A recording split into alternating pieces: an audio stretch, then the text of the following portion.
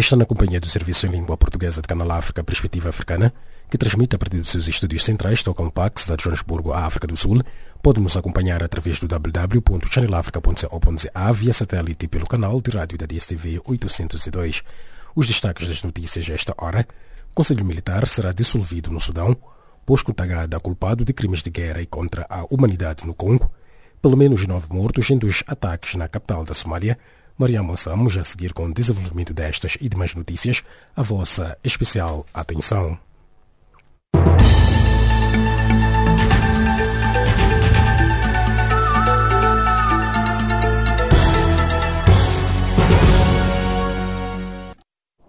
Saudações. O chefe do Conselho Militar do Sudão, Abdel Fattah Burhan, anunciou nesta segunda-feira que este órgão que tem governado o país será dissolvido depois da formação do Conselho Soberano Rotativo entre militares e civis no país. Os líderes militares e os líderes do movimento de contestação chegaram a acordo na semana passada. As duas partes acordaram estabelecer um Conselho Soberano Rotativo entre militares e civis por um período de 3 anos ou pouco mais, anunciou em conferência de imprensa na sexta-feira o mediador da União Africana, Mohamed Hassan Lebat. Citado pela imprensa, Burhan disse no domingo que um líder militar liderará o país nos primeiros 21 meses, seguido por um líder civil para os próximos 18 meses.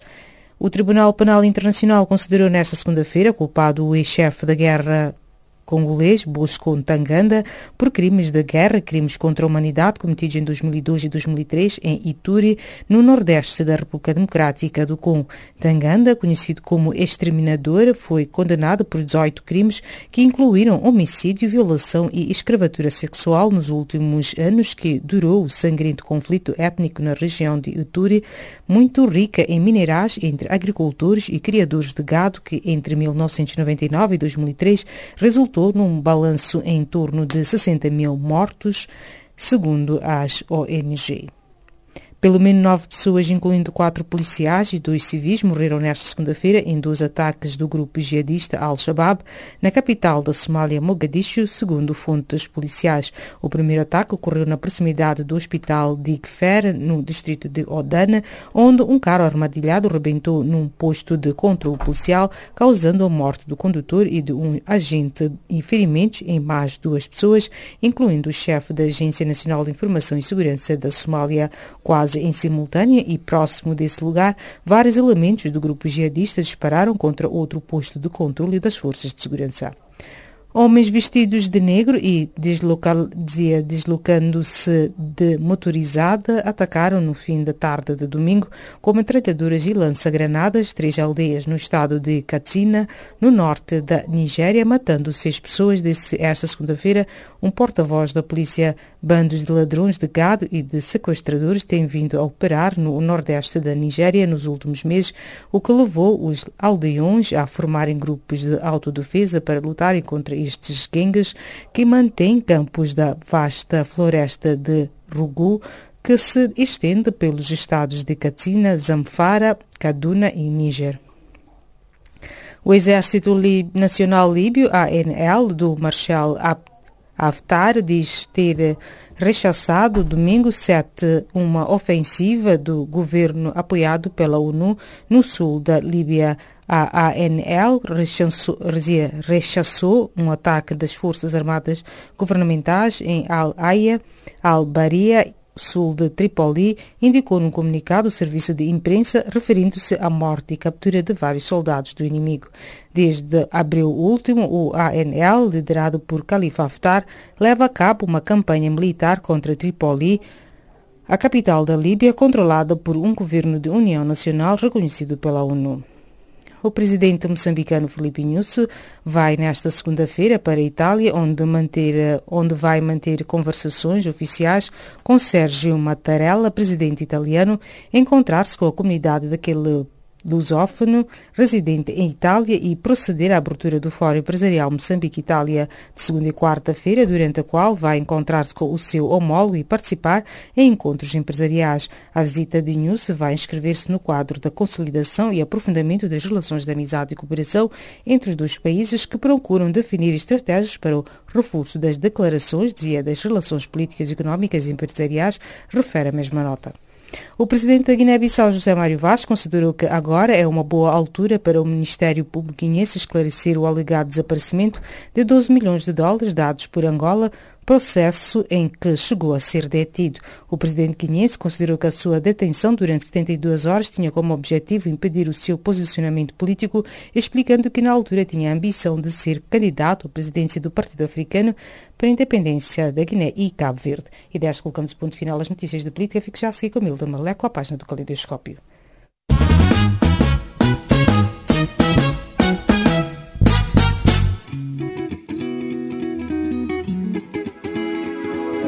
Caleidoscópio africano.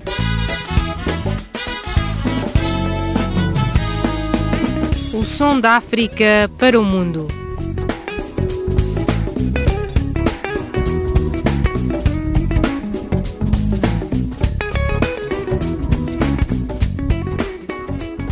Caleidoscópio africano.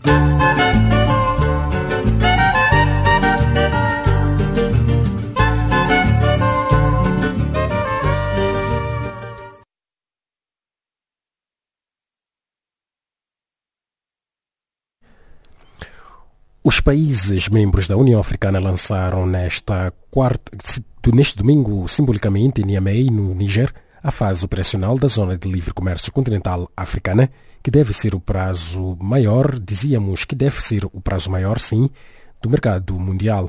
O governo de Cabo Verde já anunciou que está prestes a ratificar o acordo de livre comércio em África. Nélio dos Santos reporta. Vários chefes de Estado africanos passaram por Niamey, que acolheu a Cimeira da União Africana, que viu o presidente nigerino Mahmoud Issouf a desterrar a placa de lançamento da ZLEC, Zona de Livre Comércio Continental Africana. Dos 54 países africanos, só a Eritreia não assinou até agora o acordo para integrar este mercado que deverá abranger 1,2 milhões de pessoas. Após negociações dos bastidores, decidiu-se ontem em Niamey abrir de forma progressiva o mercado e reduzir os direitos aduaneiros.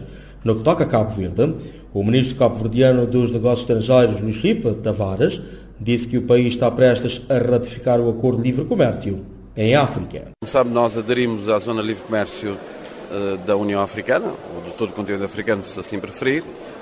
Neste momento estamos no processo normal de ratificação, não é? Já foi aprovado no Conselho de Ministros, agora segue para o Parlamento e depois para o Presidente da República, mas é um processo simples, normal. Cabo Verde vê a Zona de Livre Comércio como uma oportunidade muito importante para o nosso país e para a nossa sub-região.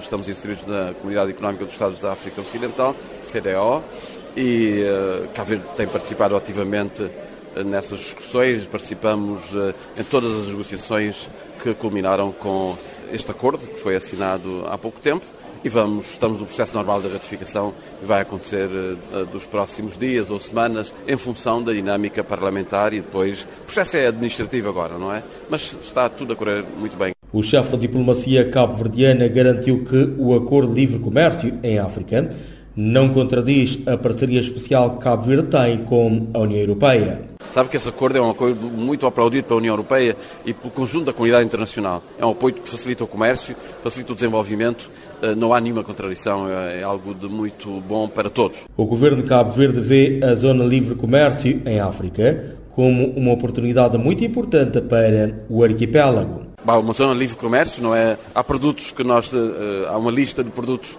protegidos, não é? Há 10% do leque dos produtos produzidos nos países, que faz parte se eu posso assim dizer, para resumir de forma muito simples, de produtos protegidos, não é? Nós temos uma lista também que foi elaborada aqui, que vai ser integrada na lista da Comunidade Económica dos Estados da África Ocidental, da CDO. O processo está a correr muito bem e estou otimista.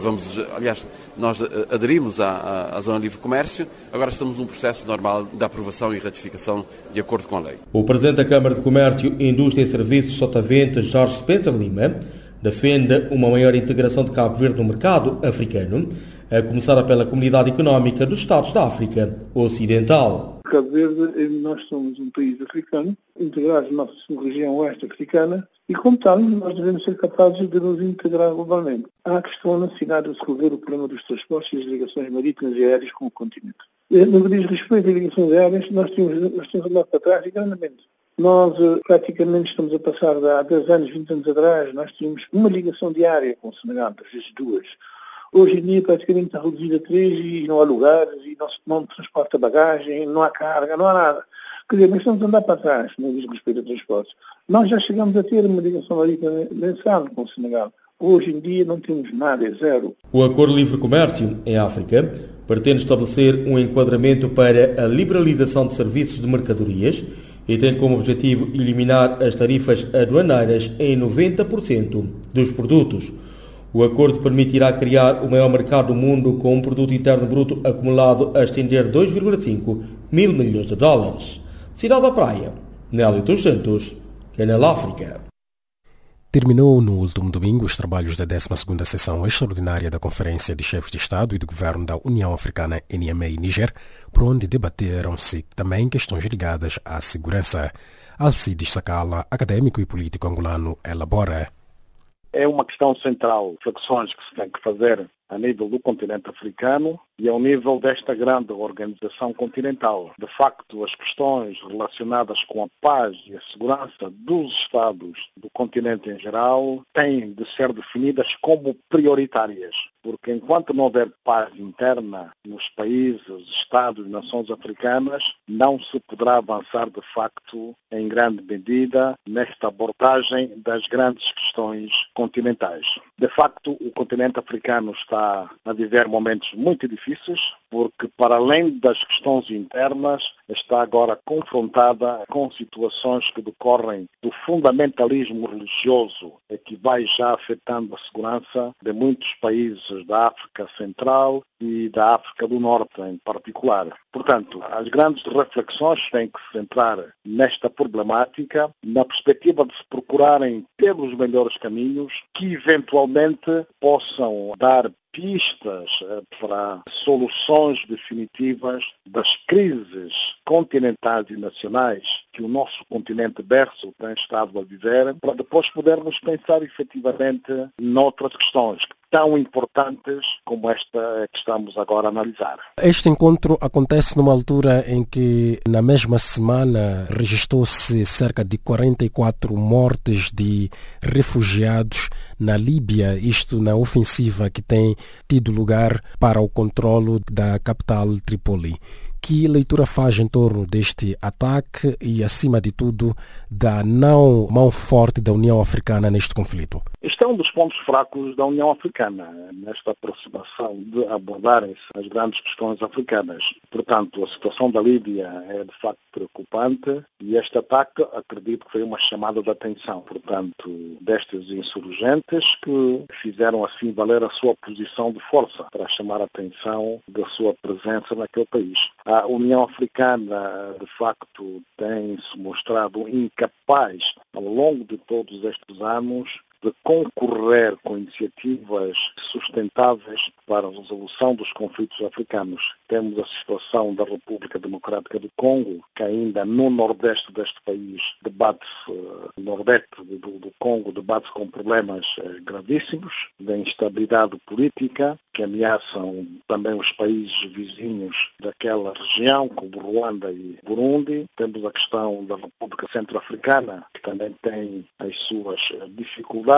Portanto, há outros focos de conflitualidade, como na Somália, no Sudão. No seu ponto de vista, o que tem justificado o êxito de jovens africanos para a Europa, estes jovens que acabam tendo que se submeter à condição de refugiados, como também acabando sendo assassinados em conflitos, como por exemplo na Líbia? Há aqui um conjunto de questões que deviam merecer, de facto, uma reflexão muito profunda, não só por parte das elites dirigentes, mas das elites, de uma forma geral e intelectuais, que possam contribuir com ideias de como aproximar estes grandes conflitos na perspectiva de soluções definitivas para se poder promover o desenvolvimento. Repare que estas vagas de migrações de africanos para as Europas, isto reflete o fracasso das políticas africanas dos estados de onde estes homens e mulheres e crianças partem desesperadas à procura de vida melhor. Eles só querem mesmo uma vida melhor. Eles querem ir para a Europa porque querem uma vida melhor, que não a encontram nos seus respectivos países.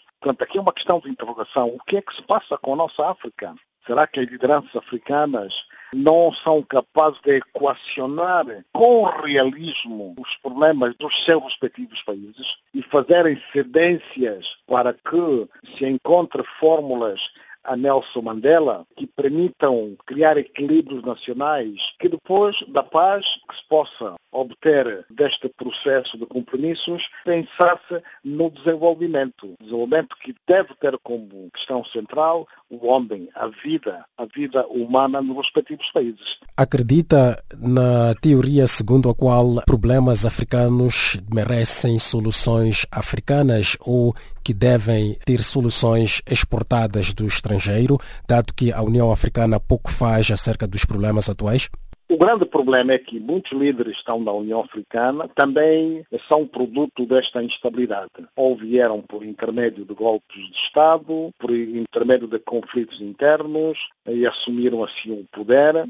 Portanto, há aqui uma contradição muito grande relativamente à forma de ascensão ao poder e aquilo que é a realidade africana na perspectiva da construção de sistemas democráticos, acredito. Há ainda a democracia, que é uma questão, a democracia universal, não é conquista de europeus, americanos, africanos, que já vem dos tempos da Grécia Antiga, já nas reflexões de Aristóteles, ideias muito claras sobre a democracia. Ainda a democracia pode ser a melhor plataforma para a abordagem das questões internas dos países africanos, se também houver vontade para tal, porque os processos eleitorais africanos, na sua maioria, são todos eivados de fraudes eleitorais para que uma elite, muitas vezes corrupta, ditatorial, se mantenha no poder. E, em consequência, há depois conflitos pós-eleitorais. Então tem que haver aqui uma entrega total, um desinteresse total pelas questões pessoais e pensar-se o país. Assim, acredito que as soluções africanas, naturalmente, são as melhores opções, porque as soluções que venham do exterior também vêm a complicar ainda mais a equação de países africanos e construíram Estados novos independentes numa fase também difícil de transição de períodos pré-coloniais para novos contextos pós-coloniais e que se debatem internamente com problemas internos graves decorrentes da própria estrutura, por exemplo, plurinacional das realidades dos respectivos Estados. Palavras de Alcides Sakala, académico e analista político angolano que vos falou de Luanda. Mais de 100 empresários lusófonos e chineses em mais de diversas áreas reunidos em São Tomé e Príncipe no 14º Fórum Empresarial China-CPLP. Entre segunda-feira e terça-feira, várias oportunidades de negócios entre os dois blocos estarão em debate. Venceslau René com os pormenores. São Tomé e Príncipe deseja multiplicar a atração de investimentos através de parcerias com homens de negócios da China, incluindo da CPLP, PALOP, SEAC e União Europeia. A expectativa do primeiro-ministro Jorge Bom Jesus foi anunciada esta segunda-feira na abertura do 14º Encontro Empresarial China-Países da Língua Portuguesa CPLP. Mais de 100 potenciais investidores nacionais e estrangeiros participam no primeiro evento organizado pela Agência de Promoção de Comércio e Investimentos. Crescimento econômico e a criação acelerada de emprego, reforma no setor da justiça, são alguns dos eixos prioritários do governo liderado por Jorge Bom Jesus, alinhado aos Objetivos de Desenvolvimento Sustentável e Agenda de Transformação 2030. Gostaria que o vosso faro clinicamente empresarial, numa atitude win-win, solidária e proativa, descortinasse o leque de potencialidades e oportunidades que São Tomé e Príncipe oferece, desde os projetos estruturantes, porto, aeroporto, estradas, sectorial, serviços, nomeadamente telecomunicações, zona franca, turismo, agroindústria, exploração petrolífera, setores sociais como educação e saúde, etc., para a transformação de São Tomé e Príncipe numa plataforma estratégica e de referência no Golfo da Guiné, tendo como suporte a paz, a democracia, estabilidade política e, naturalmente, desenvolvimento sustentável. Neste momento, para o relançamento da economia, aumento do PIB e do tecido empresarial nacional, importa prosseguir a reforma fiscal, o saneamento e sustentabilidade das finanças públicas, combate à exclusão, à pobreza, à corrupção e busca de soluções mais viáveis e eficientes no setor energético, sem perder de vista que a reforma da justiça é um imperativo irreversível e inadiável na promoção de condições para o melhor ambiente de negócios em São Tomé e Príncipe.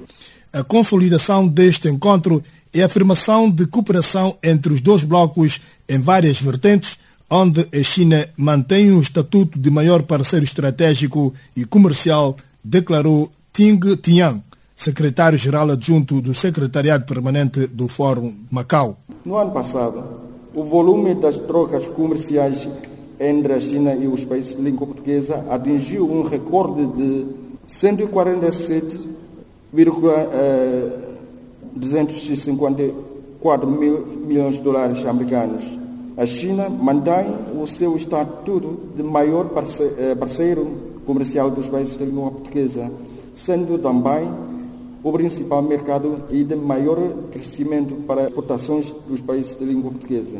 O investimento empresarial da China em vários setores nos países de língua portuguesa ultrapassou 50 mil milhões de dólares americanos. As empresas chinesas têm atualmente no seu ativo contratos de obras com valor superior a 90 mil milhões. A melhoria de qualidade de negócios exige reformas urgentes, sublinhou Rafael Branco, diretor da Agência de Comércio e Promoção de Investimentos. Precisamos tudo fazer para diminuir os custos de contexto e temos de começar pela mudança de mentalidades dos agentes públicos a todos os níveis. Todos precisamos de reconhecer que o investidor, nacional ou estrangeiro, é um parceiro que contribui para o nosso desenvolvimento, quer gerando receitas e empregos, quer fomentando a inovação e a formação do capital humano.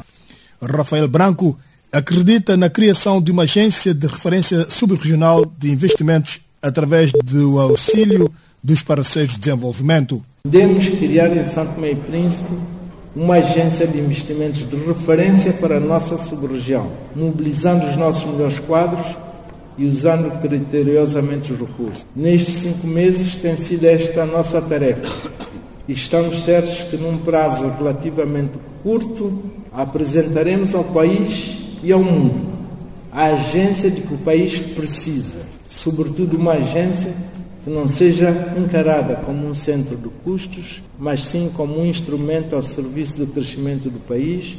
Oportunidades de negócios em São Tomé e Príncipe nos sectores do turismo, hotelaria, agricultura, pescas, transformação, comércio, indústria, infraestruturas, obras públicas e novas tecnologias serão exibidos neste encontro. De salientar que, à margem do encontro, foram assinados 6 protocolos de cooperação entre os dois blocos em mais variados domínios, com enfoque para a justiça e comércio. Venceslau Renner, Canal África, São Tomé e Príncipe.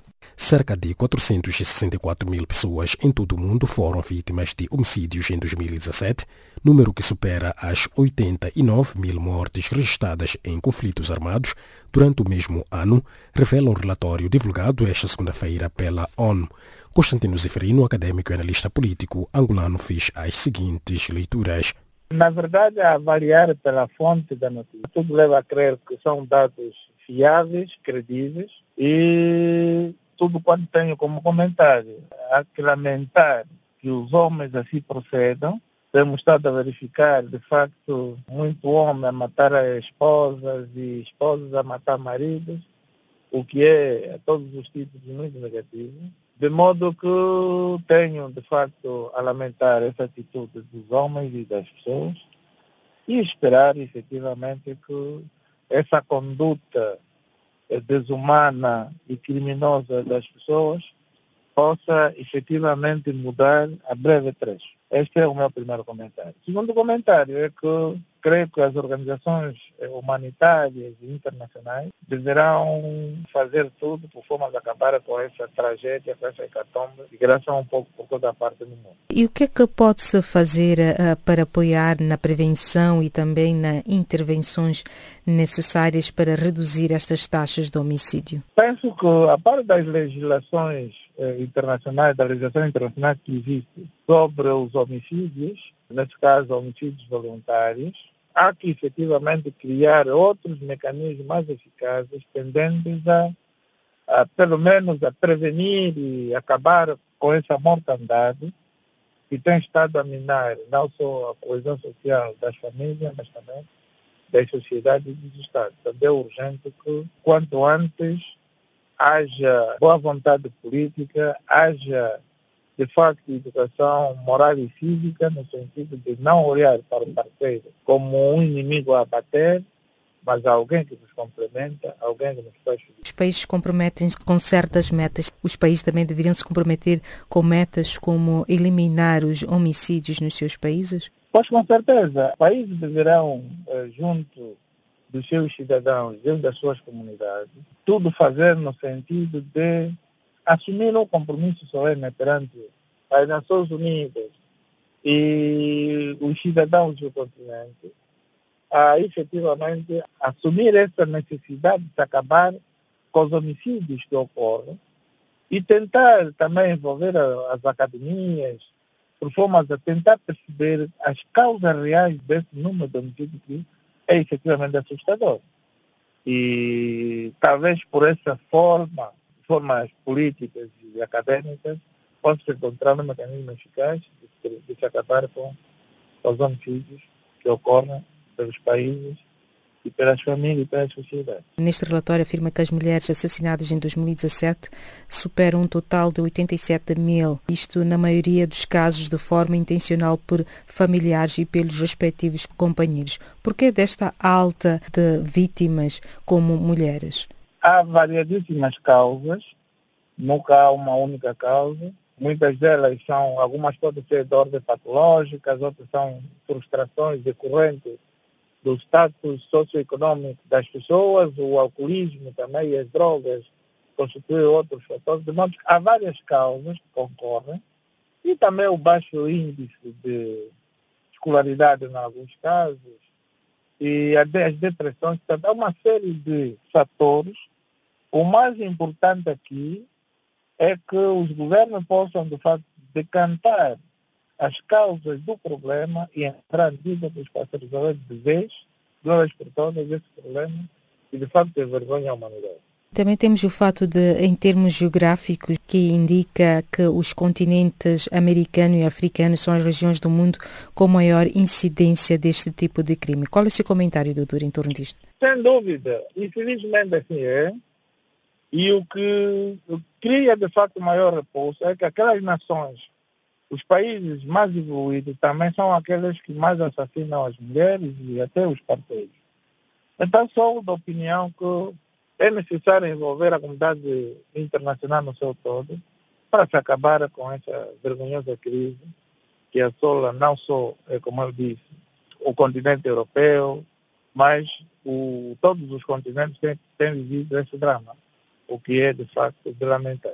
A ficar para trás, Constantino Zeferino, académico e analista político angolano, falando ao Canal África, a partir da capital angolana, Luanda. Agora sim, tempo para a recapitulação das notícias de política na voz de Mariamo Assamo, a vossa especial atenção.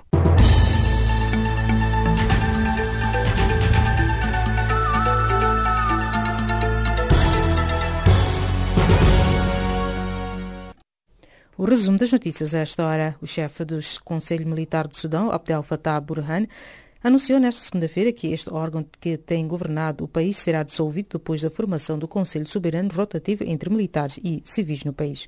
O Tribunal Penal Internacional considerou nesta segunda-feira culpado o ex-chefe da guerra congolês, Bosco Ntaganda, por crimes de guerra, crimes contra a humanidade cometidos em 2002 e 2003 em Ituri, no nordeste da República Democrática do Congo. Pelo menos 9 pessoas, incluindo 4 policiais e 2 civis, morreram nesta segunda-feira em 2 ataques do grupo jihadista Al-Shabaab na capital da Somália, Mogadishu, segundo fontes policiais. Homens vestidos de negro e deslocando-se de motorizado atacaram no fim da tarde de domingo com metralhadoras e lança-granadas 3 aldeias no estado de Katsina, no norte da Nigéria, matando 6 pessoas, disse esta segunda-feira um porta-voz da polícia. O presidente moçambicano Filipe Nyusi vai nesta segunda-feira para a Itália, onde vai manter conversações oficiais com Sérgio Mattarella, presidente italiano, encontrar-se com a comunidade daquele país lusófono residente em Itália e preceder a abertura do Fórum Empresarial Moçambique-Itália. E desta colocamos o ponto final à recapitulação das notícias de política. Fique já aqui com Milton Malulek com a continuação do Caleidoscópio.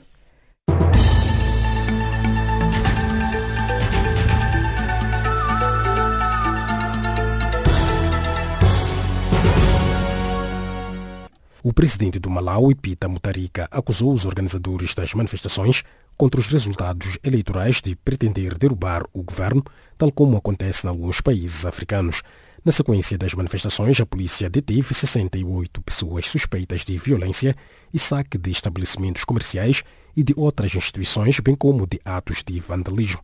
Faustino Igreja sabe mais. O presidente do Malawi, Peter Mutharika, acusou os organizadores das manifestações contra os resultados eleitorais de pretender derrubar o seu governo, tal como acontece noutros países africanos. Esta é a primeira reação de Peter Mutharika depois das manifestações antigovernamentais que assolam o país desde 20 de junho. Os últimos protestos tiveram lugar na quinta e sexta-feira nas principais cidades do Malawi, tendo mais uma vez se registrado alguns episódios de violência, para além de alguns agentes da polícia que contraíram ferimentos graves e ligeiros. Na sequência das manifestações antigovernamentais, a polícia deteve 68 pessoas em conexão com o saque de lojas e de outros estabelecimentos, bem como de envolvimento em atos de pilhagem e de vandalismo que levaram à destruição de propriedades alheias. Dos 68 suspeitos detidos pela polícia malauiana, 39 são de Lilongwe e os restantes da região norte. No comunicado divulgado esta segunda-feira, a polícia assegurou total segurança aos malauianos, numa altura em que o país registra a incidência de atos de violência e de vandalismo perpetrados pelos manifestantes antigovernamentais. No entanto, os promotores das manifestações pós-eleitorais negam que estejam a planear o derrube do governo de Peter Mutharika, alegando que as manifestações são um direito constitucional. Os organizadores das manifestações exigem ainda ao presidente malauiano para provar as suas acusações, que as consideram infundadas, sobre a preparação de um alegado golpe de Estado para derrubar Peter Mutharika e o seu governo. Por seu turno, o presidente Peter Mutharika insiste que a oposição malauiana, nomeadamente o Malawi Congress Party de Lázaro Chakwera e o Movimento Unido para a Transformação de Saulo Lima, está usando manifestações organizadas por organizações da sociedade civil para derrubar o seu governo. Mutharika alertou que está preparado para lidar com os líderes de partidos políticos que querem transformar o Malawi num Estado sem lei e sem governo.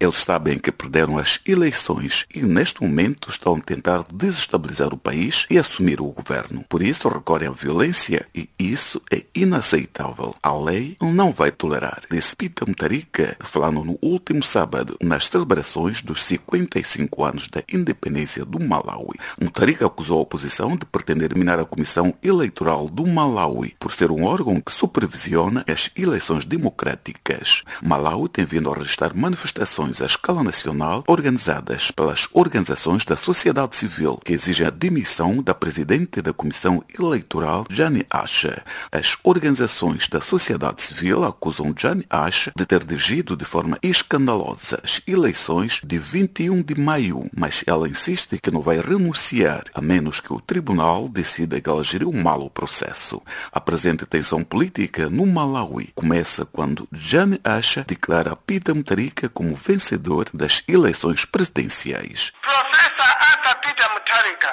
Democratic Progressive Party, DPP, 524,247 votes, representing 37.01% Pita Mutharika venceu as eleições de 21 de maio, seguido de Lázaro Chakwera, do MCP, enquanto Saulo Lima ficou em terceiro lugar. Mas analistas políticos dizem que as ameaças de Pita Mutharika são infundadas e só vão piorar uma situação volátil, argumentando que o presidente Pita Mutharika perdeu a oportunidade de pregar a paz na abordagem de questões candentes. A partir de Blantyre, para o Canal África, Faustino Igreja. O presidente Jair Bolsonaro disse terça-feira passada que o governo pretende enviar uma equipa para interrogar o sargento da aeronáutica apreendido com 39 quilos de cocaína na Espanha.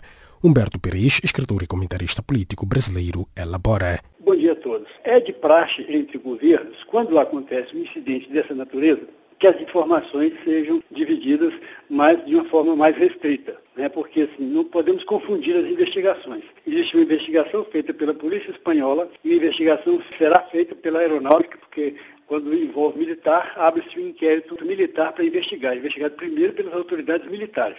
Então, o que se quer é saber exatamente isso. O problema é que o advogado de defesa que ele arrumou está dizendo que ele foi usado por um esquema maior. E isso poderia ter implicações maiores. Quer dizer, a gente não sabe agora que linha de defesa é essa. Ele foi pego transportando 39 quilos de cocaína e o advogado dele disse que ele foi usado, que na verdade aquela cocaína não era dele. Mas a gente sabe que, como estratégia de defesa, é isso mesmo. O advogado tem que defender o cliente dele de alguma maneira. E essa foi a linha de defesa adotada. Então, o governo brasileiro resolveu encaminhar as autoridades espanholas um grupo para poder inquirir também o brasileiro que está lá preso. Antes de avançarmos, poderia dizer aos nossos ouvintes do Canal África o que se sabe até agora sobre o militar Manuel Silva Rodrigues, esse que se encontra detido em Sevilha, Espanha, quando acompanhava Bolsonaro para a reunião do G20? Olha, o que foi informado pela aeronáutica é que ele foi incorporado a esse trabalho de fazer parte da comitiva presidencial em 2016, já no governo Temer. Então, a aeronáutica informou isso, que a partir de 2016 ele passou a fazer parte. Como é que funciona? Quase todos os países funcionam do mesmo jeito. Você tem um avião presidencial, aquele que transporta o presidente, você tem um avião reserva, né, que faz um trabalho de logística. Às vezes vai antes para preparar, levar alimentação, olhar a hospedagem, essas coisas todas. Ele estava nesse avião reserva, nesse avião logística, que vai antes fazer todo o trabalho prévio. E ele está nesse trabalho desde 2016. A informação que nós temos é essa por enquanto, que ele está nesse trabalho já vem quase 3 anos e agora, com essa revelação, todo esse passado dele, todo esse período em que ele está no avião presidencial, possivelmente será investigado. Todas as rotas que ele fez, todas as viagens que ele fez. Então, a gente não tem muita informação a respeito. O que nós sabemos é isso, é que está nesse trabalho desde 2016 e que agora vai passar por investigação criteriosa de todo o trajeto e toda a vida dele, inclusive a vida pessoal, patrimônio, telefone, fiscal, toda a vida dele agora será investigada. Não sabemos ainda se teremos acesso às informações, porque como é inquérito policial feito pela própria aeronáutica, haverá no primeiro momento uma reserva, porque ninguém faz um transporte desse sem o conhecimento de mais alguém. É muito difícil. O que a gente está supondo é isso. É muito difícil um sargento conseguir transportar uma cocaína sem alguma cobertura, sem alguma proteção maior. É esse o dado que nós estamos ansiosos para saber se há envolvimento de mais pessoas nesse esquema de transporte de drogas. No teu ver, qual é a possibilidade do envolvimento político neste esquema de tráfico de droga? Nós tivemos aqui recentemente uma apreensão de armas feitas por o pessoal da Marinha que estava transportando armas para vender para traficante. Depois tivemos também um outro episódio de um caminhão do Exército que teve quase 1 tonelada de cocaína apreendida. Então, assim, o crime, o tráfico de drogas, ele se infiltra nas instituições, na justiça, no Exército, na polícia. Então, é provável que apareça um envolvimento maior. Aí, a decisão política será abafar o caso ou investigar a fundo para ver até que ponto essa contaminação chegou.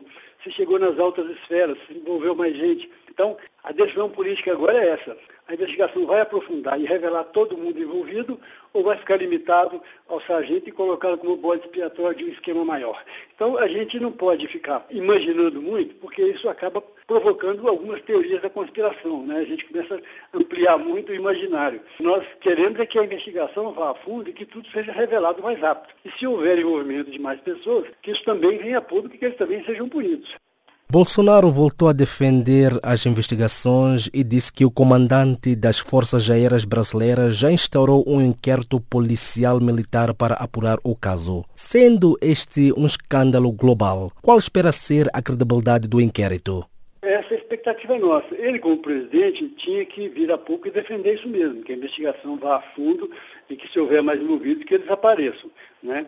Ele, como presidente, esse é o papel que ele tem que fazer. Agora, o inquérito militar está sendo instaurado, essa comissão vai investigá-lo agora e a gente ainda não tem mais detalhes, porque só alguns jornalistas conseguem, às vezes, furar esse bloqueio e obter informações de dentro, né? E ainda não vazou nada, porque nós estamos vivendo aqui um período de vazamento aqui, que antes vazavam contra o presidente Dilma, agora estão vazando contra Sérgio Moro. Então nós estamos, a coisa do vazamento de informação está virando uma rotina nossa aqui. E é o que nós estamos esperando que aconteça a qualquer momento, que venha a público alguma coisa que traga mais informações sobre o envolvimento desse sargento. Qual será o impacto diplomático deste escândalo de tráfico de drogas para o Estado brasileiro? Olha, não só o tráfico de drogas. A própria postura do presidente Jair Bolsonaro é muito ruim do ponto de vista diplomático. Ele acaba de se referir com relação à Amazônia, dizendo que o Brasil é virgem, que tem o desejo de estupradores de outro país. Sabe aquela coisa assim, um discurso muito baixo nível, um discurso provocativo. Então, ele vem fazendo isso, por exemplo, ele fez um discurso provocativo contra a Angela Merkel, contra o presidente francês. Nós estamos, diplomaticamente, com uma imagem muito ruim lá fora, tendo em vista as próprias posturas do Bolsonaro. Quer dizer, esse episódio só vai piorar mais ainda a imagem do Brasil lá fora e criar mais dificuldade diplomática para o Brasil, porque ele, o ministro das Relações Exteriores e o próprio Bolsonaro não têm habilidade para lidar com questões diplomáticas e fazem questão de deixar isso bem claro, pela maneira truculenta com que se refere a outros países, a outros governantes, que não são do pensamento de extrema-direita deles. Então, vai ser muito péssimo para o Brasil se isso não ficar muito claro mais rapidamente. Internamente, qual tem sido o impacto para a presidência de Jair Bolsonaro? Olha, ontem nós tivemos um bom exemplo como que o governo dele está indo. Ele foi ao jogo do Maracanã na decisão da Copa América e foi vaiado. E foi vaiado estrondosamente. Quer dizer, ele já havia sido vaiado em Belo Horizonte, no jogo contra a Argentina. Então, eu acho que ele resolveu testar se ele tinha mais popularidade em outro lugar. Ele foi ao Rio de Janeiro e foi vaiado. Quer dizer, o governo dele, como não tem apresentado uma proposta concreta que gera emprego, que é a grande expectativa das pessoas, é arranjar emprego. Nosso nível de desemprego está muito alto, estamos quase 14 milhões de pessoas desempregadas. E ele não apresenta uma proposta que atenda a esse desejo maior da população. Análise de Humberto Pires, escritor e comentarista político brasileiro, falando ao Canal África a partir da cidade do Belo Horizonte, no Brasil.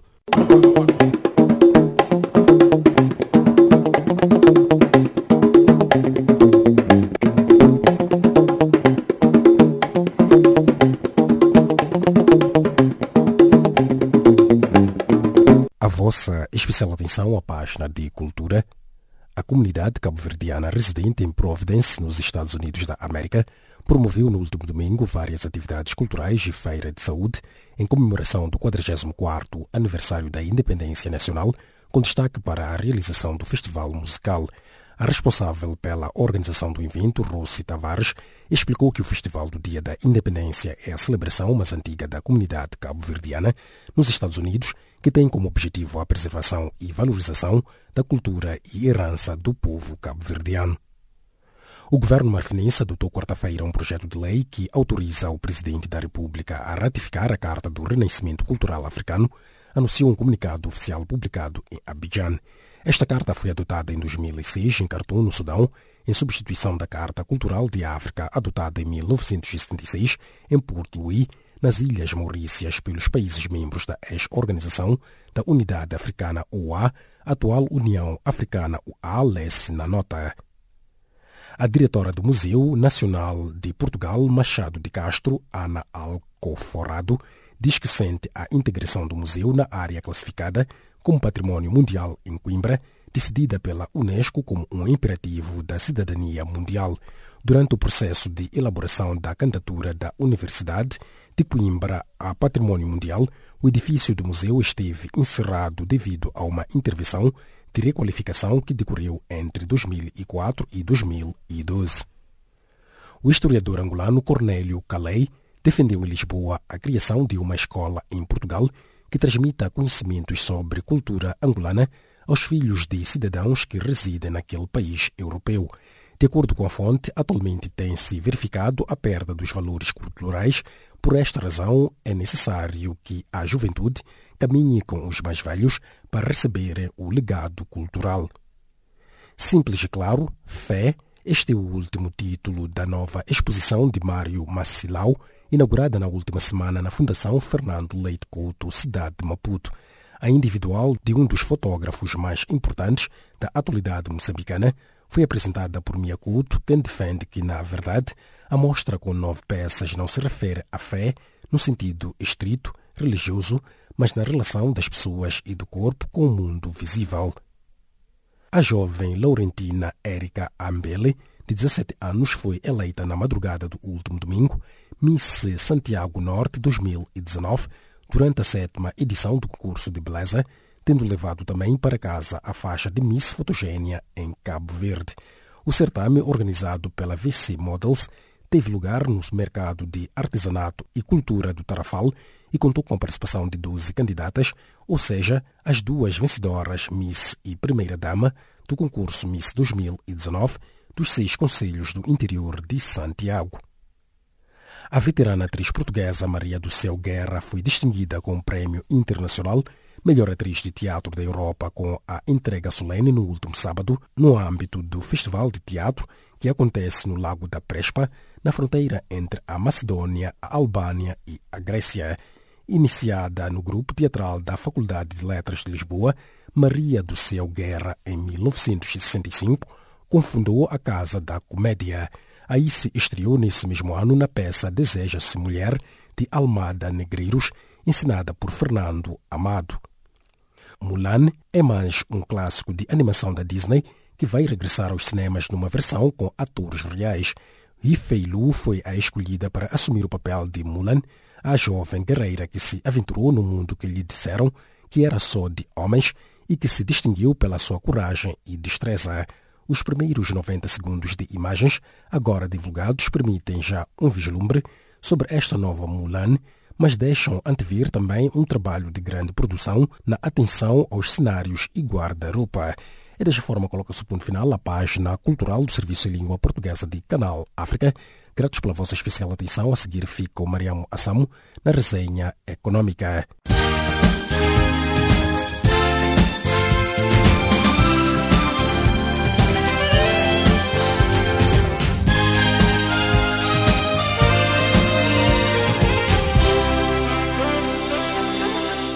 A vossa especial atenção à página de Economia do Serviço de Língua Portuguesa de Canal África. Mais de 300 empresários da China e dos países da língua portuguesa reúnem-se a partir desta segunda-feira na capital São Tomense para discutir parcerias e oportunidades de investimento.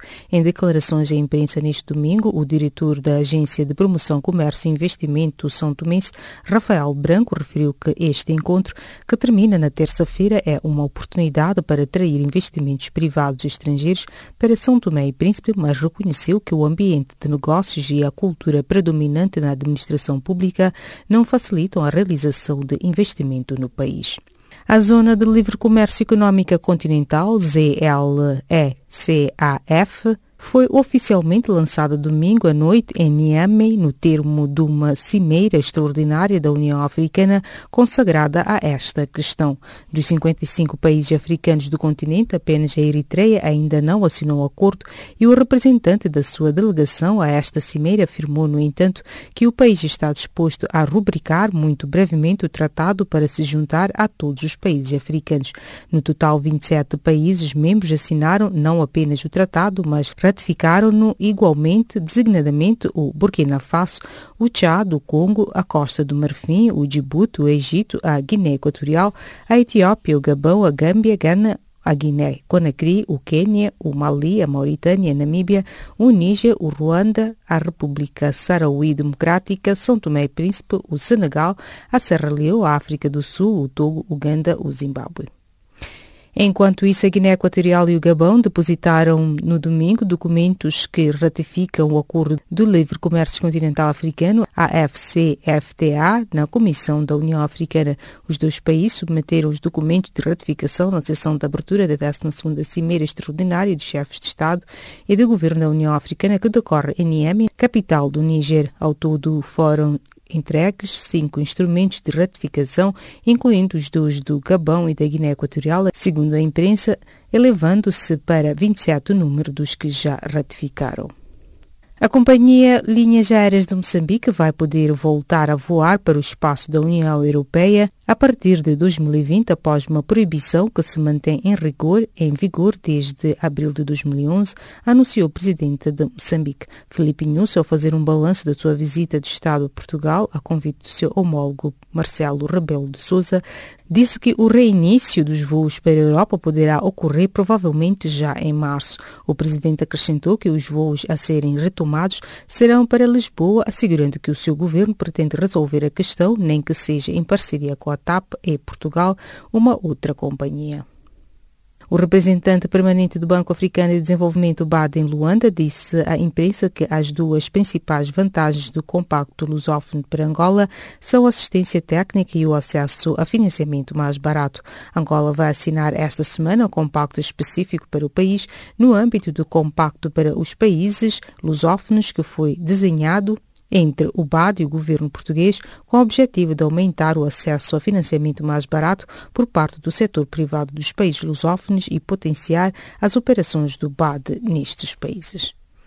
O gigantesco energético italiano Eni anunciou sexta-feira última manter as suas atividades de produção de gás na Líbia. Numa conferência de imprensa em Milão, na Itália, o presidente executivo da Eni, Claudio Descalzi, afirmou que a produção é a mesma, indicando que a maioria dos campos de gás está localizada ao sul de Trípoli. Esta declaração parece uma resposta indireta às alegações da União Internacional do Petróleo, segundo as quais a Líbia é um país em guerra, portanto a gente deve fugir de lá. E desta colocamos ponto final às notícias de economia do Serviço de Língua Portuguesa do Canal África.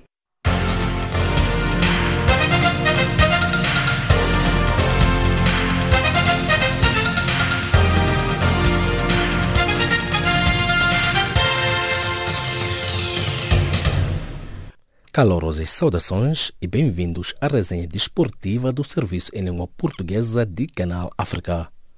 Cabo Verde acolhe de 14 a 20 do corrente o torneio de boxe da Zona 2 do Conselho Superior dos Desportos em África, a ser organizado pela Federação Cabo-Verdiana de Boxe no pavilhão desportivo Vavá Duarte. O torneio zonal, de acordo com o presidente federativo Flávio Furtado, vai ser disputado a nível elite, sênior masculino, e tem já a confirmação assegurada de 5 equipas desta zona africana, estando, entretanto, na expectativa de contar com o concurso de todos os países que constituem a região. A seleção nacional da Angola defronta a Sérvia dia 30 de novembro no Aquadome Kumamoto, em préludio inaugural do Grupo A da primeira fase da 24ª edição do Mundial de Handebol Sênior Feminina, que a cidade de Kumamoto, Japão, acolhe até o dia 15 de dezembro. A seleção de Moçambique de hóquei em patins teve este domingo uma estreia auspiciosa no campeonato intercontinental, batendo o Egito por 16-2 na primeira jornada do Grupo A. Entretanto, para esta segunda-feira, a seleção moçambicana volta a jogar desta feita com a Inglaterra e na terça-feira enfrenta Andorra. A seleção angolana sênior masculina de hóquei em patins defronta esta segunda-feira a similar de França em jogo referente à segunda jornada do Grupo A do 44º Campeonato do Mundo que decorre na cidade espanhola de Barcelona. Depois da derrota na estreia no sábado último diante da Itália por 4-5, o 5 angolano vai enfrentar um adversário que também perdeu na estreia frente aos anfitriões e campeão em título por 3-1. Continua a sancionar a campanha de Madagascar na sua primeira presença no CAN em toda a história. A Madagascar eliminou a República Democrática do Congo na marcação de grandes penalidades após um empate a 2 no final dos 120 minutos. Entretanto, nos quartos de final, Madagascar terá pela frente o vencedor do jogo entre a Gana e a Tunísia. A Argélia venceu a Guiné-Conakry por 3-bolas sem resposta numa partida a contar para os oitavos de final do Campeonato Africano das Nações CAN no Egito. Com este resultado, a Argélia avança para os quartos de final do CAN, onde vai defrontar o vencedor da partida entre o Mali e a Costa do Marfim. A seleção dos Estados Unidos da América venceu neste último domingo a Holanda por 2-bolas sem resposta e conquistou pela 4ª vez o Campeonato do Mundo em futebol feminino. Os golos ambos no segundo tempo foram marcados por Megan Rapinoe e Rose Lavalley. Enquanto isso, o Brasil venceu neste último domingo a 9ª Copa América da sua história, derrotando o Peru no Maracanã por 3-1. A seleção comandada por Tite quebra assim uma série de 12 anos e 3 edições consecutivas sem conseguir chegar ao ouro. Por sua vez, Daniel Alves, capitão da seleção canarinha, foi eleito o melhor jogador do torneio. O México venceu o Gold Cup na madrugada desta segunda-feira após derrotar os Estados Unidos por uma bola a ser exposta na final da prova. O único gol da partida foi apontado por Jonathan dos Santos aos 33 minutos. E desta, despedimos de mais uma edição da página desportiva do Serviço em Língua Portuguesa de Canal África. É desta forma que chegamos ao termo da nossa presente edição, este que chegou a cargo de Chalo Kumalo, Jacob Tivan, Maria Moassamo e Milton Malulé, que estiveram na produção e apresentação, na qual contamos com Caterina Maleca na mesa de montagem. Em nome desta faixa equipa, os nossos agradecimentos. O novo encontro fica marcado para breve, partindo como é hábito musicalmente, lembrando que já a seguir estará na companhia do Serviço em Língua Inglesa de Canal África.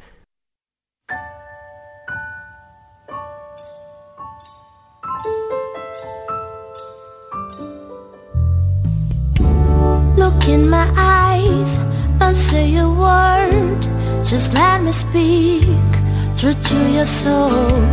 Look in my eyes, don't make a sound, and let me hear all the secrets of your feelings,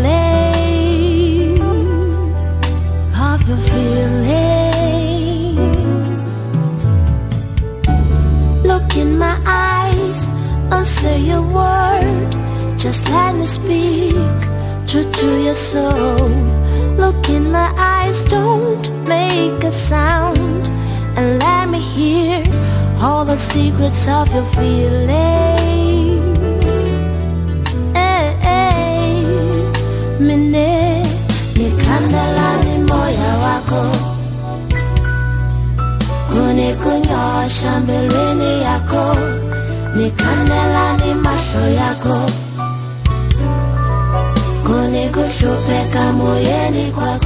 I am talking to the silence of your voice. I am talking to the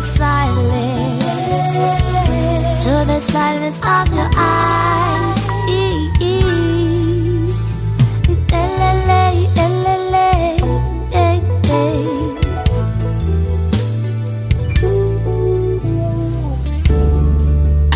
In my eyes, don't say a word, just let me speak true to your soul. Look in my eyes, don't make a sound, and let me hear all the secrets of your feelings, of your feelings.